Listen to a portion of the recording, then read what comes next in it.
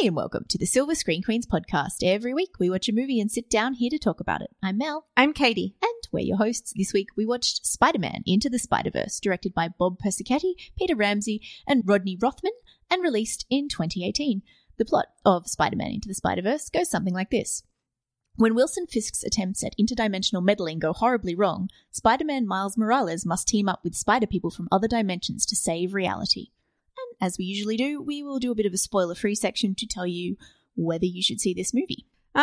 So I think you should see this movie. I would give a little warning because most people are not having this problem, but I have seen a few other people on the internet reminding me that I'm not alone. This movie's visual style really gave me a headache. It's like the frame rate is really fast.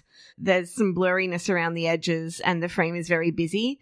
So like for me, it was too much visually and I had a headache in about half an hour, which kind of affected my viewing pleasure of it. So if you're affected by those sorts of things, it's maybe not the best. Definitely, if you have epilepsy or any kind of seizures, avoid this because it is so bad for epileptic. Like, it's my first note just from the opening logos because it's very much flashes and in your face like that. I didn't have any problems with it, but it was one of the first things my husband said to me when we got out of the screening was this is bad for epileptics. There's some scenes that are just not good, but I love this movie. I actually watched it without thinking we were going to review it because we sort of didn't know if we'd get to it. But then I saw it in a preview screening and then it suddenly got legs. Now everyone's seeing it and has really loved it. I really loved it with that caveat, of course.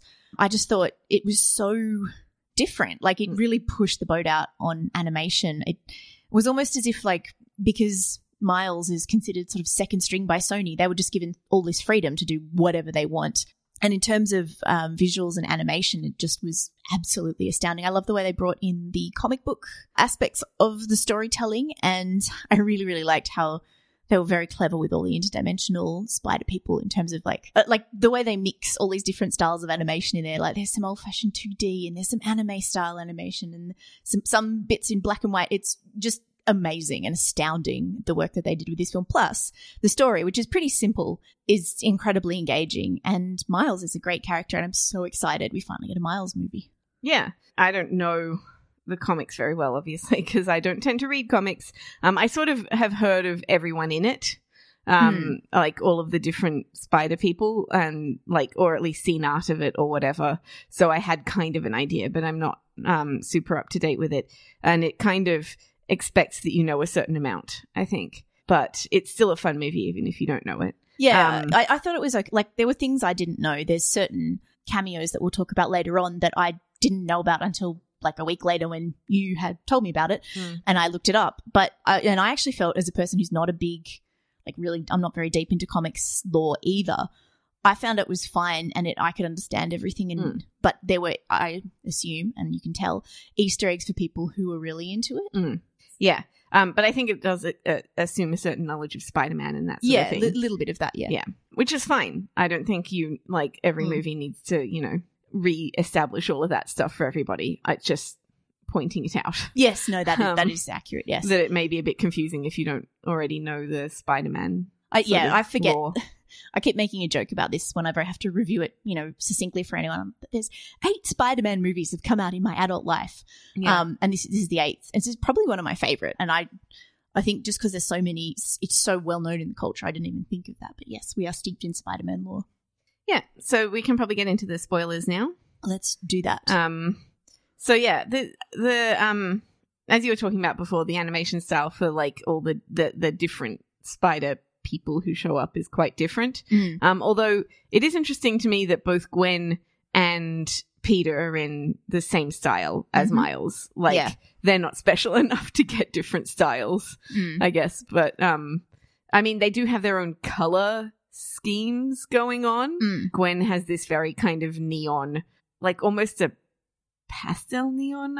I don't know, like you know, they're very specific colors, like teal and a very specific type of pink and all that sort of stuff that go with her aesthetic. That's very nice. Peter less so, I think, probably because he's from our Earth, and so they're like, oh, it's just the same. But I would like to see a bit more differentiation, personally, which is silly, but it's just like it seems strange to me that everybody else is so stylized, but those are all the same. They're the ones people will know best as well. So I suspect they probably did the least fiddling on those ones. Yeah.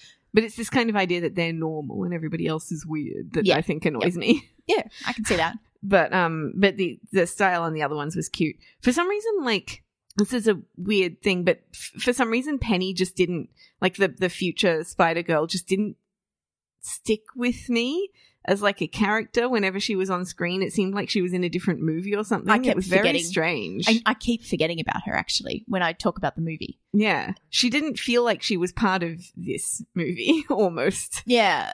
I kind of liked her because, a bit like Miles, she was sort of technically minded and all that sort of thing, and she does fix the plot point. But I just keep forgetting her. I guess I'm less familiar with her than I am with all the others. But even I think also they didn't give her as much to do. Like Spider-Noir and Spider-Ham are so out there. The Nicolas Cage and John Mulaney voices are so entertaining, and they have a lot less screen time, but they really grab your attention. Whereas she's just like a regular person, but her thing is that you've got this robot. Yeah, and I think a lot of her stuff is in the visuals. Like, it's all that kind of anime visuals, which is not my favorite already, but it's all like a lot of her characterization is just in like big eyes and emojis and all this sort of stuff. And I'm like, that's annoying to me. Yeah. I'd rather have like lines that entertain me, that made me interested in who she is as a person. And especially the robot. Like when the robot, spoilers, when the robot was dying. We're in spoilers, it's okay. Yeah. But when the robot was dying, I was just like, oh, this robot has its own personality and character that seems to be separate from hers, that I had no idea of earlier before that. Like, how am I supposed to have any emotions for a robot dying that I didn't even know was like sentient before that? Well, I mean, very strange. Typical sort of Lord and Miller, who are not the directors on this, but one of them wrote it and the other one was involved, in that they've gone for the laughs over the characterization, and the laughs are in Spider-Noir, Nicolas Cage, and I don't even know if that's his name, Spider-Noir and Spider-Ham. Yeah. They were great. Oh, yeah. They were amazing. Spider-Noir's not even just laughs. He is great. He is so interesting and eye-catching, but he's not just funny. Like, he has this line before he goes off into the void where he's like, I love you all. And you're just like, aw. Yeah. He's kind of like the group dad. Yeah. Like, as well as being funny and as well as being like, he's kind of like a funny twist on that, what is it? The Watchmen. Yeah. Rorschach. Yes. From Watchmen. Yes. Like, it's really cool. His character was so great, and Nicolas Cage was clearly having so much fun. Yeah. Like, it's almost like you can feel his charisma in spite of the fact that he's a cartoon. Oh, yeah, you can. It was crazy. Like, just how kind of, once those two popped up, that was when I really got into the movie. Before that, I was kind of like enjoying it, but also analyzing it a lot. And then once they popped up, I was like, oh, it's fun now. Yeah. And there was an extended sequence of this film played after Venom. So the sequence of Peter B. Parker coming in was kind of, I knew what was coming with that. So I sort of expected. And then there's also all that setting up Miles at school and all that other stuff we've got beforehand. So yeah, it does definitely take off once they all get together and the team comes in. I did love the voice cast in this though. It was so good. I loved some of them. I think some of them were cast because they're big name actors rather than because they're good voice actors. And I'm calling out one of my favorite actors for that, which is Chris Pine. He's too mumbly. He doesn't enunciate well enough to be like... And he's... Honestly, the part is so small, it's barely... I didn't notice it was Chris Pine until afterwards. I actually noticed... I mean, I knew that he was in it, so I figured out who he was. But when he was singing at the end, and you were like, oh, no, that wasn't him singing, I was like, I'm sure that was him singing, because I knew once he started singing that was him. Because I've heard, Agony and stuff, and I was like, oh, yeah, that's definitely Chris Pine singing. But when he was talking, I was just like, they could have gotten somebody else who's better at doing voice acting or given him some voice acting lessons so that he's got that enunciation and that clarity. Because when he's on screen, you can see him talking and it's not as big an issue. But doubled up the fact that he's doing voiceover and he's doing voiceover for a character that has their mouth covered all the time means that it's very hard to understand sometimes when he's mumbling his lines. Yeah. So I thought Shameik Moore as Miles was really good. And obviously they cast him perfectly. He's actually half African-American, half Puerto Rican because he has to slip into Spanish at times, which Miles does because that's, he's a bicultural kid. I thought Jake Johnson was like perfect as old Peter. Yeah. And he did a great job with the voiceover stuff. Like, he sounded really clear and a lot of character in his voice and stuff. He did a really good job. And Haley Steinfeld as Gwen Stacy was also pretty good. Again, I think she was fine, but like, she didn't. She's also someone who didn't have voice actor training, and I think she was a little better than Chris Pine because she wasn't mumbling, but sometimes some of that kind of emphasis and inflection and stuff wasn't there with her. Yeah. So she seemed like a more subdued character than I think she really is. Yeah. And I was utterly delighted when Lily Tomlin turned up. That was very exciting to me as Aunt May. Yeah, she was good. And Catherine Hahn was amazing as Liv Octavia. Lady Doc Ock. Lady Doc Ock was one of my favorite parts. Every time she showed up, I was like, ooh. Yeah. And her voice acting was great. Yes. Very fun. So good. She's one of the highlights for me, along with Nicolas Cage and John Mulaney. Yeah. I found the stylization of Fisk in this really weird. I found it was a bit much. Like, they make him look like he's 11 feet wide and 20 feet tall. And I get that they're trying to do the whole Kingpin, he's bigger than everyone, he looms over everyone. It always sort of bothered me a bit. There was something a little bit fat-shamey about it. If that, I can't quite work it out.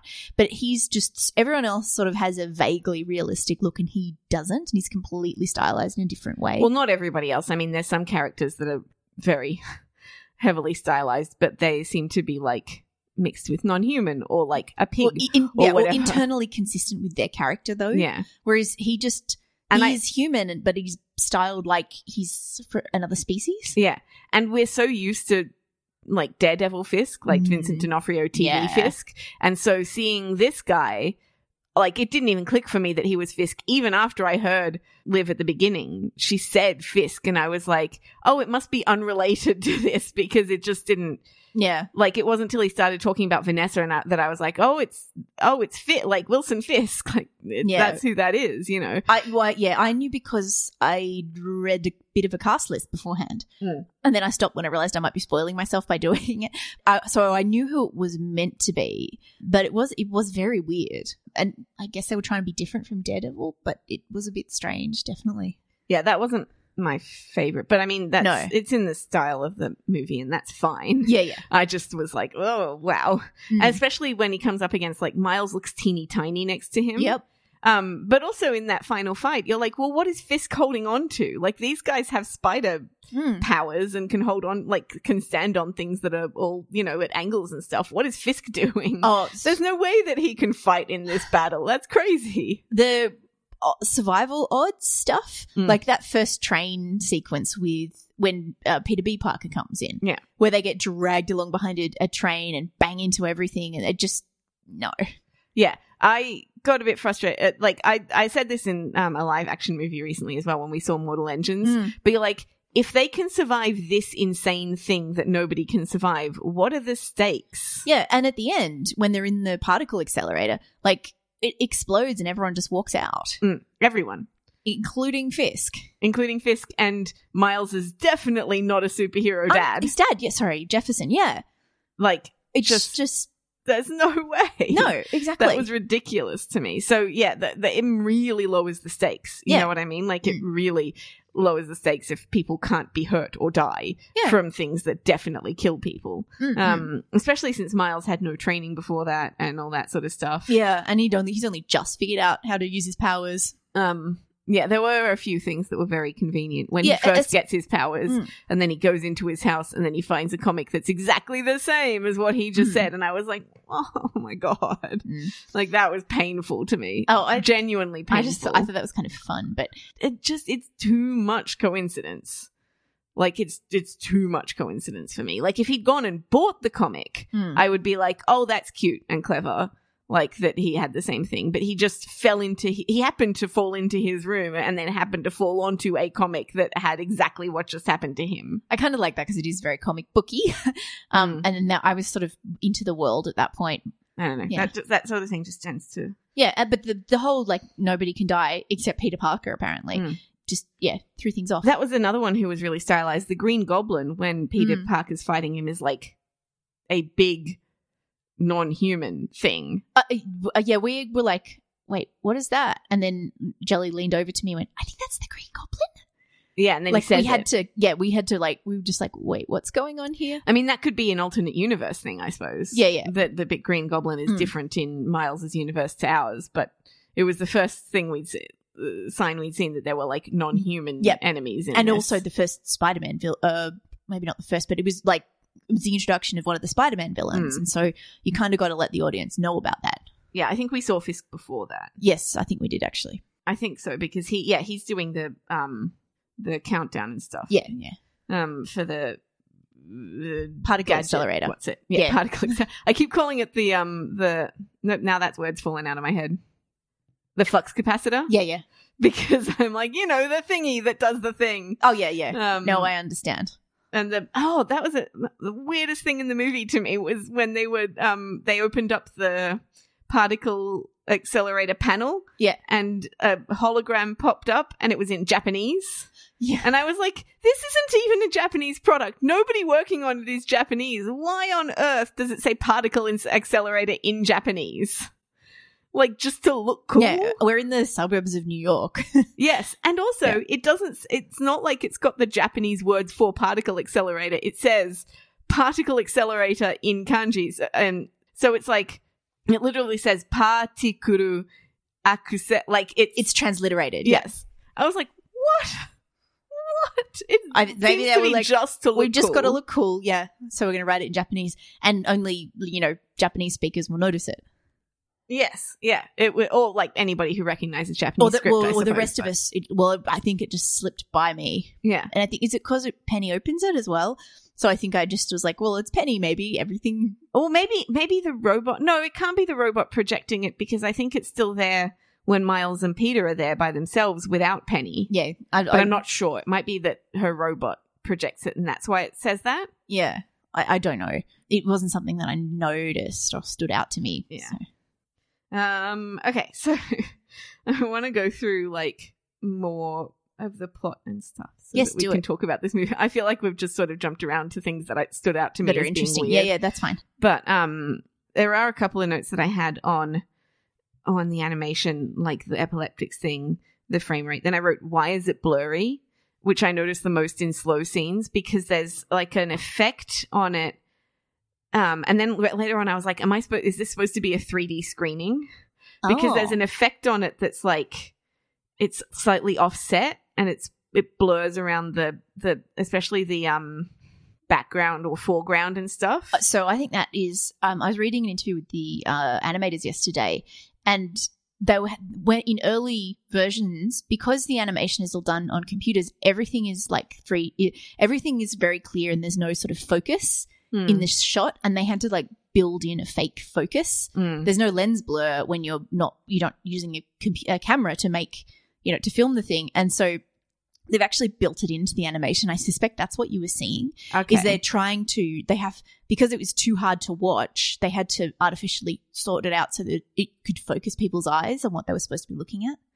Maybe that's why it looked wrong to me. Yeah, I suspect that might be it. And like, I don't know why I noticed it more, but those things really stood out to me. Yeah, well, I think like you either are going to think this is cool animation style, or it's just going to drive you nuts. I think it's cool and innovative. I also think it's not for me because it really it just was too headache inducing for me. Like, I was constantly looking at all these things that were just like, it's kind of like watching that Uncanny Valley thing with 3D animated movies where people's eyes don't focus on the right things and stuff like that, where I was just like, it's all kind of off, and it made me feel like trying to focus on what I was supposed to be focusing on gave me a headache. There's so much going on too. Yeah. And in every single frame. That's why things like the Japanese writing would have passed me by. Yeah. There's just like, you really had to focus on things to know what was going on. I think also part of the problem that I had is the problem that I have with reading comics is that whenever there's text, I will read that first. Yeah. Which is why I noticed my favorite joke in the movie, which is like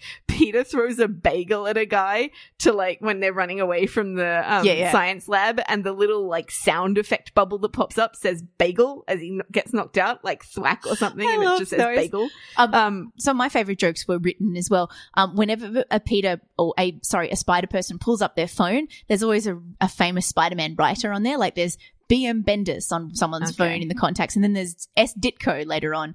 And I think I did notice the Ditko one. Yeah, I thought they were cute as well. Yeah. But I definitely am a reader before I'm a watcher of visuals. Right. So then when I try to refocus on the very fast action, I don't know what's happening. So like I really see that it's really innovative and interesting. Like the way they designed the characters and stuff is really interesting. Yeah. But just because of like, and I have trouble with a lot of types of animation, so it's not like I'm picking on this one. I really have trouble watching anime movies and a lot of other like if it's not really, really crisp, clear, like Pixar, Disney type stuff, then I often have trouble with it. It doesn't always give me headaches trying to focus on what I'm supposed to focus on, but I do genuinely struggle more with animation. So I think a lot of people are not going to notice these things. No. But a lot of my notes are like, I don't understand what I'm like, why this is wrong. Yeah. But it does make sense that that's why Pixar does things the way they do things. Every bit of this film to me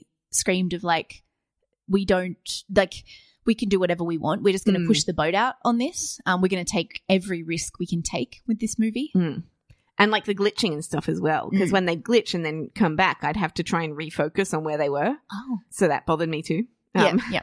But yeah, there's some, I like the stylization, like Miles's art and how his art kind of works with his world. Like the world that we're in is slightly different and you can see it with all these different aesthetic choices. Yeah. His art is really cool. It is, yeah. But also like the art looks like the spider that comes down and bites, the show off spider that comes down and bites him in a very weirdly convenient way. I don't know where that spider came from. Like it's implied that it's from like the Fisk people, right? Yes. And that they were doing experiments. But that didn't factor into this plot at all. Like the experiments on the spiders didn't have anything to do with the particle accelerator plot. So it just seems this is a Fisk facility where they were doing some kind of experiment and a spider wandered in or something. Yeah. It's not particularly clear, although it is implied that Liv Octavius is doing those kind of experiments, but but it's not. That's like completely ancillary, and yes, that word ancillary to the plot. Whereas, and I was kind of expecting it to come up again, or like expecting it to matter at some point. Yeah, and it never did. I thought that was very strange. Like they just kind of wanted to brush off the origin story as much as possible, get it done, so that he could be, in the mix. Just thinking about the visuals when you were talking about that, actually, Miles's world is kind of like neon under black light. Like it's a dark blue, black kind of quality to the light. Yeah. And that's why when you see Gwen, Spider-Gwen, she's looks so bright and pastel in comparison. Yeah. That I did really enjoy the scenes where Miles is trying to hit on Gwen. Those were really, really fun. There's a real creativity to those that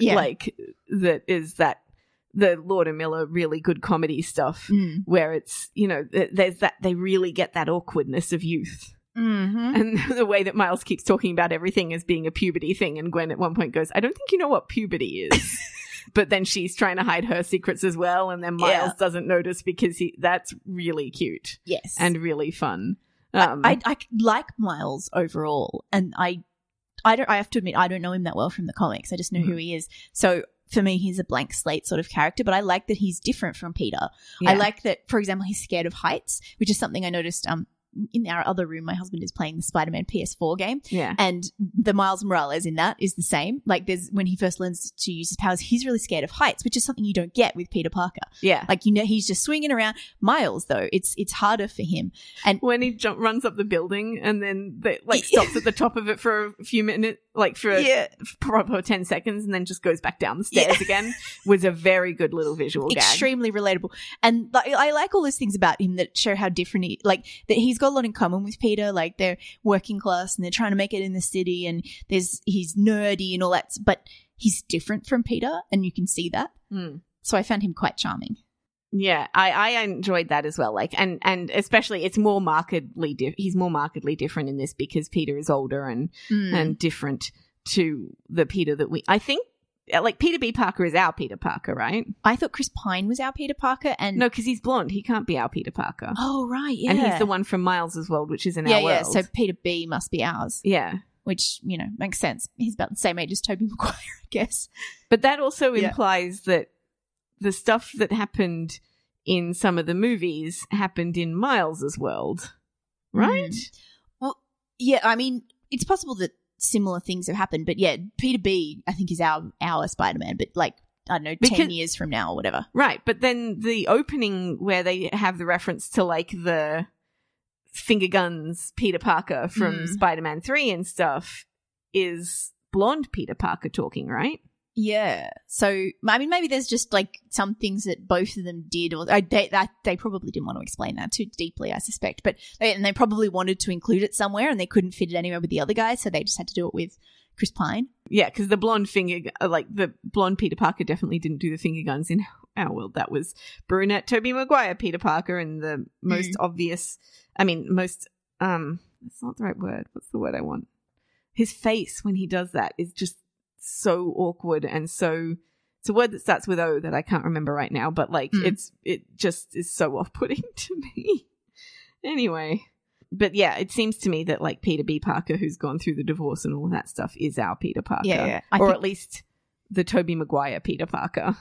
Yeah, all grown up. Almost makes more sense for him to be Tobey Maguire. Yeah, it does, because the storyline that he had with Mary Jane in those movies certainly seems to match up. Yeah, actually, that's another person who I thought. Who I usually like and thought was not very good in this was Zendaya does the voice of Mary Jane. I think Zoe Kravitz does it. Zoe Kravitz, sorry. Yeah. It's the Z. I knew who it was in my head, and then... Yeah, no, it was very, like, there wasn't anything special about it. No, because it was, again, it was like, it was clear she's not a voiceover actress. Yeah. Like, as soon as she popped up, I was like, oh, that's definitely somebody who doesn't normally do voiceover, because she had that very kind of... It's not very... The voices aren't very animated, I guess. And her voice doesn't seem to match who Mary Jane is either.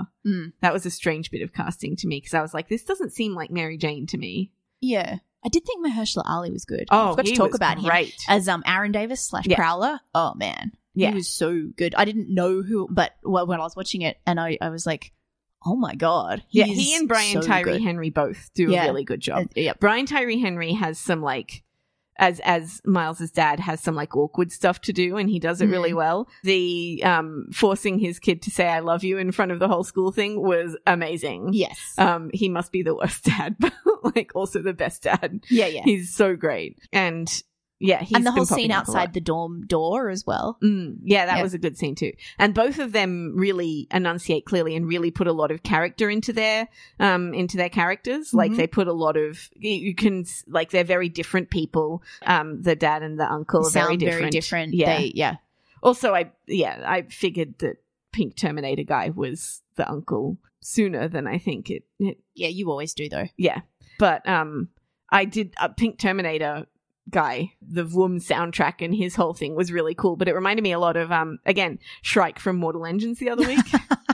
Like it's very like they both have that kind of a similar soundtrack when they show up, and a very similar kind of like also take all the attention in the room. and just like shredding through everything that's in their way kind of a thing. Which is why I called him Hot Pink Terminator in this movie until I figured out, that's that. It was the he's out of town at the same time as that guy showed up thing. It was really in your face. So I was like, oh yeah, okay. It was good anyway. Like that characterization worked well. It made sense for the character. And the visuals were really cool. Yeah. And also it like this movie fortunately doesn't actually have a villain problem, except for the, he's fighting on a bus that's flying through the air that you're like, there's no way he could stand up.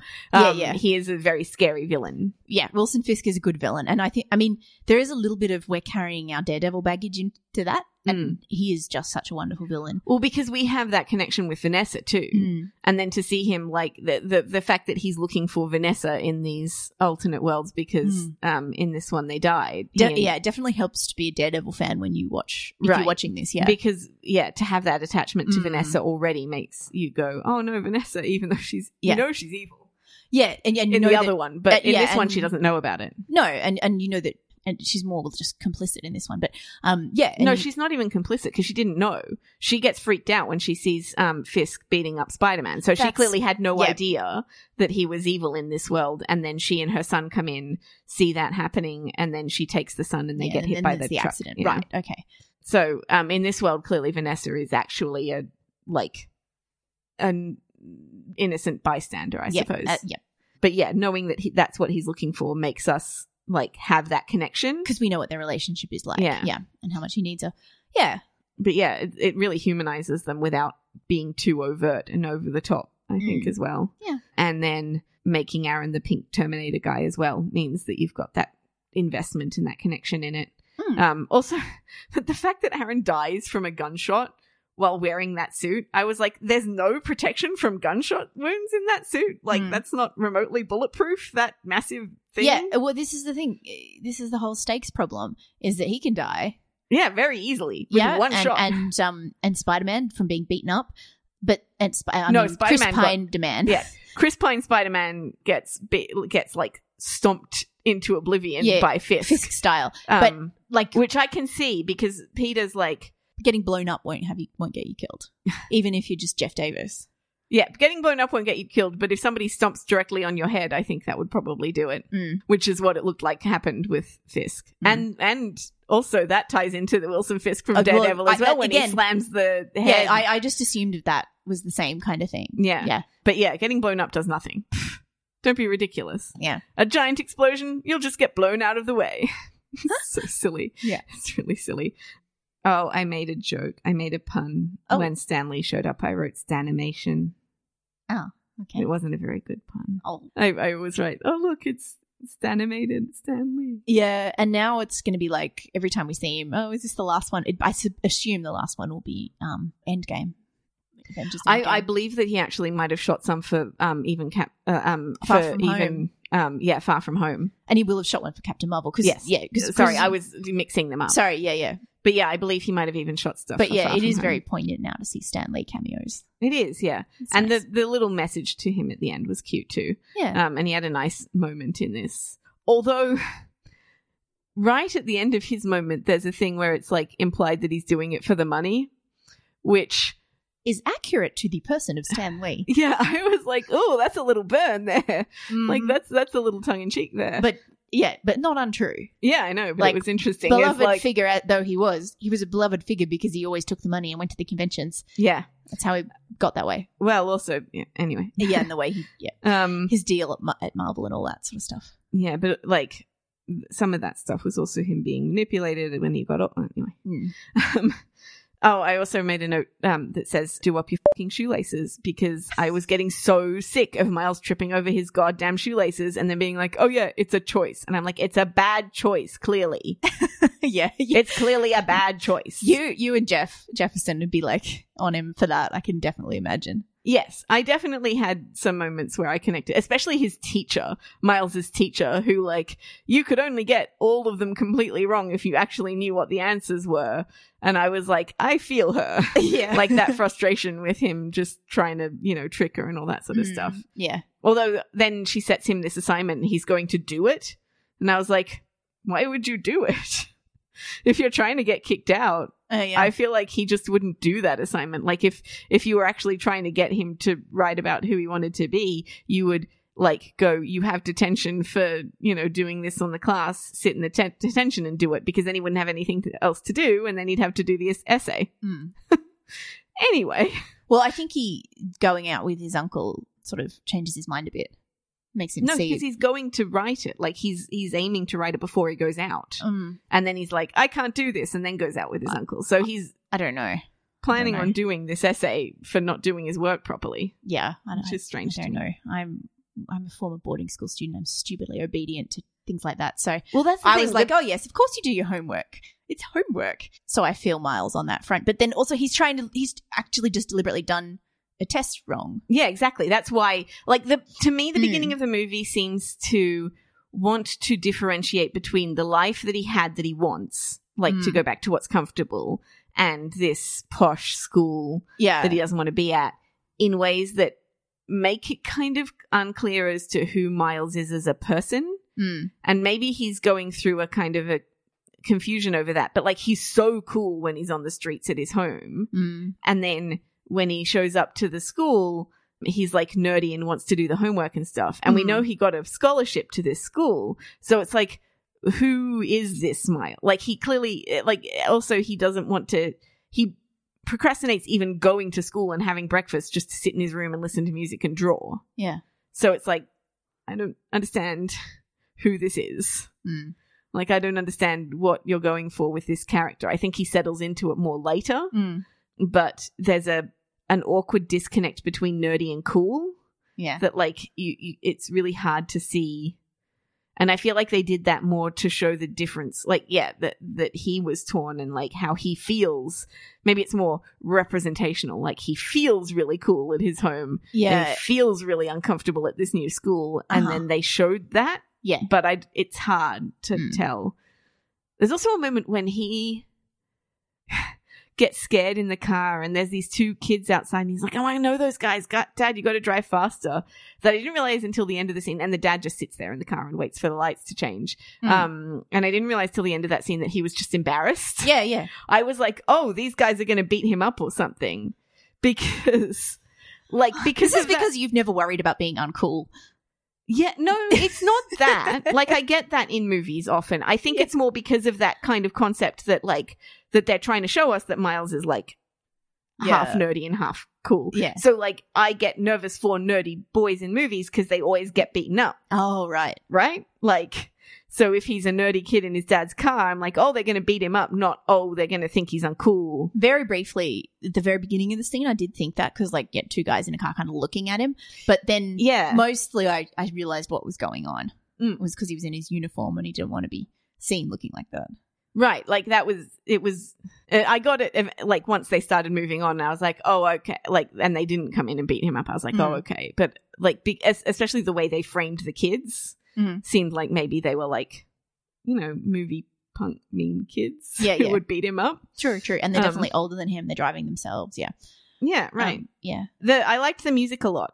Oh, yes. Oh, my God. Yes. I can't believe we haven't talked about it thus far. Yeah. The songs. I did a little bit with talking about Hot Pink Terminator's Sting, but like everybody has their own theme when they show up. I like the soundtrack. The songs are amazing. I can't actually name all the songs, but like the rap songs, like there's a lot of R&B. It sounds like the kind of music Miles would be listening to. It's perfect. Yeah, and I'm just to go on the score side of that, the score is really good. It's a really cool, fun score. It matches the style, like the new style really well. But also like each character has their own, like Gwen has like a vaguely Wonder Woman reminiscent theme. A Hot Pink Terminator guy has his own, like every character, Spider Noir has his own, like, you know, noir type. He just operates in his own universe, frankly. But that's what I mean. Like everybody has, it's so cool. And you can like hear them like, they weave the themes together depending on who's interacting and stuff. Yeah. It's really neat. Spider-Ham has like an old Warner Brothers cartoon sort of a thing going on. I feel like if they'd really let John Mulaney loose on Spider-Ham, he could be really, really funny. But I think they wanted to keep it I mean, I thought he was pretty funny as it was, although I didn't actually know it was John Mulaney till the end. I was like, oh, it's Patton Oswalt or someone. Yeah. Which is, I guess, speaks highly of his voice skills. Yes, I thought he did a really good job, but also, like, I was like, oh, wow, they could go really crazy with this character. Yeah. Aunt May was great. Oh, yeah. Very, like, just her interactions with everybody was so fun. And I love that she's, like, Spider Mum. Yeah. Well, not even that, but, like, Spider Fairy Godmother almost. Spider Alfred. Yeah, because she's like getting everybody together and getting them all organized and all that she's sort of stuff. She's got the underground lair and doesn't want them to fight in her house. Very fun. She was very cool. That was very, as a like homeowner and old person, the fighting in the house where they're wrecking the house was very relatable. Yeah, and the like it's a different version of May again to what we're used to. Yeah, but you still feel that kind of Aunt Mayness going through all the different characters, which I thought was really nice. Yeah. I liked the Spider Noir line. That's a pretty hardcore origin story when Miles is talking about his uncle. Yeah, it's very funny. When Aaron is chasing Miles through the cars, again, there's like he flips through the middle of a car crash, and I think by that stage I'd already figured out that Aaron was the Terminator guy, and I was like, "You guys are just killing people. Like people would die in this car crash. This is pretty awful." Yeah. Let's see. The collective ceiling spider joke made me laugh a lot. Yes. That was really, really neat. Yeah. I think that's pretty much all. Like, I could just quote Spider Noir lines all day and be happy. Yeah. They were so good. It was like the best thing Nicolas Cage has done in, well, I mean, he's done a lot of pretty amazing I've stuff. heard Mandy's great. And Mum and Dad we liked. We did like, it was quite fun, but he was just perfect in this part and exactly the right level of commitment to it as well. Yes. Yeah, he always does. He loves comic books. Yeah, so, you know. I know. But he seemed to really be enjoying this. And then the little Oscar Isaac cameo at the end as well. As Miguel O'Hara / Spider-Man 2099. Yes. And I actually thought he did a really good job with the voiceover. Like, he still has a kind of a laziness, but it seems like more of a practiced laziness than like I haven't done voiceover stuff before, and he enunciates really well. So it seems more like he's kind of in character as like somebody who's a little bit older or more jaded or something. Yeah. Rather than like it's a, you know. And he's dropped into the old Spider-Man cartoon from the 60s, which is just delightful. And does the Spider-Man pointing meme. Yeah, and that's it. This is the first movie with Oscar Isaac and Chris Pine in them, but we didn't get to see them. So that made me sad. It's got nothing to do with this movie. But it has two of your favorites. It has two of my favorites, and they don't interact, and we don't get to see them. And, and they probably weren't even on the red carpet together. No. Sadness. No. Sadness. One day I will get a movie with Oscar Isaac and Chris Pine potentially making out in it, but not this day. Okay, so we should do... Yeah, ratings. What are you giving it?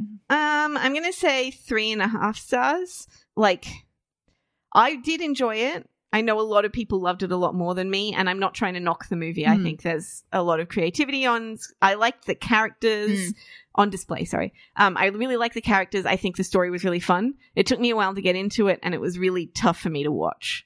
So, like, it's not any kind of... I'm not trying to diss the movie by giving it that score, which is still a good score, but, like... It would definitely be higher for me if I found it easier to watch. Yeah. So when I walked out of the movie, I was just like delighted. This is amazing. I was obsessed with it for about a week.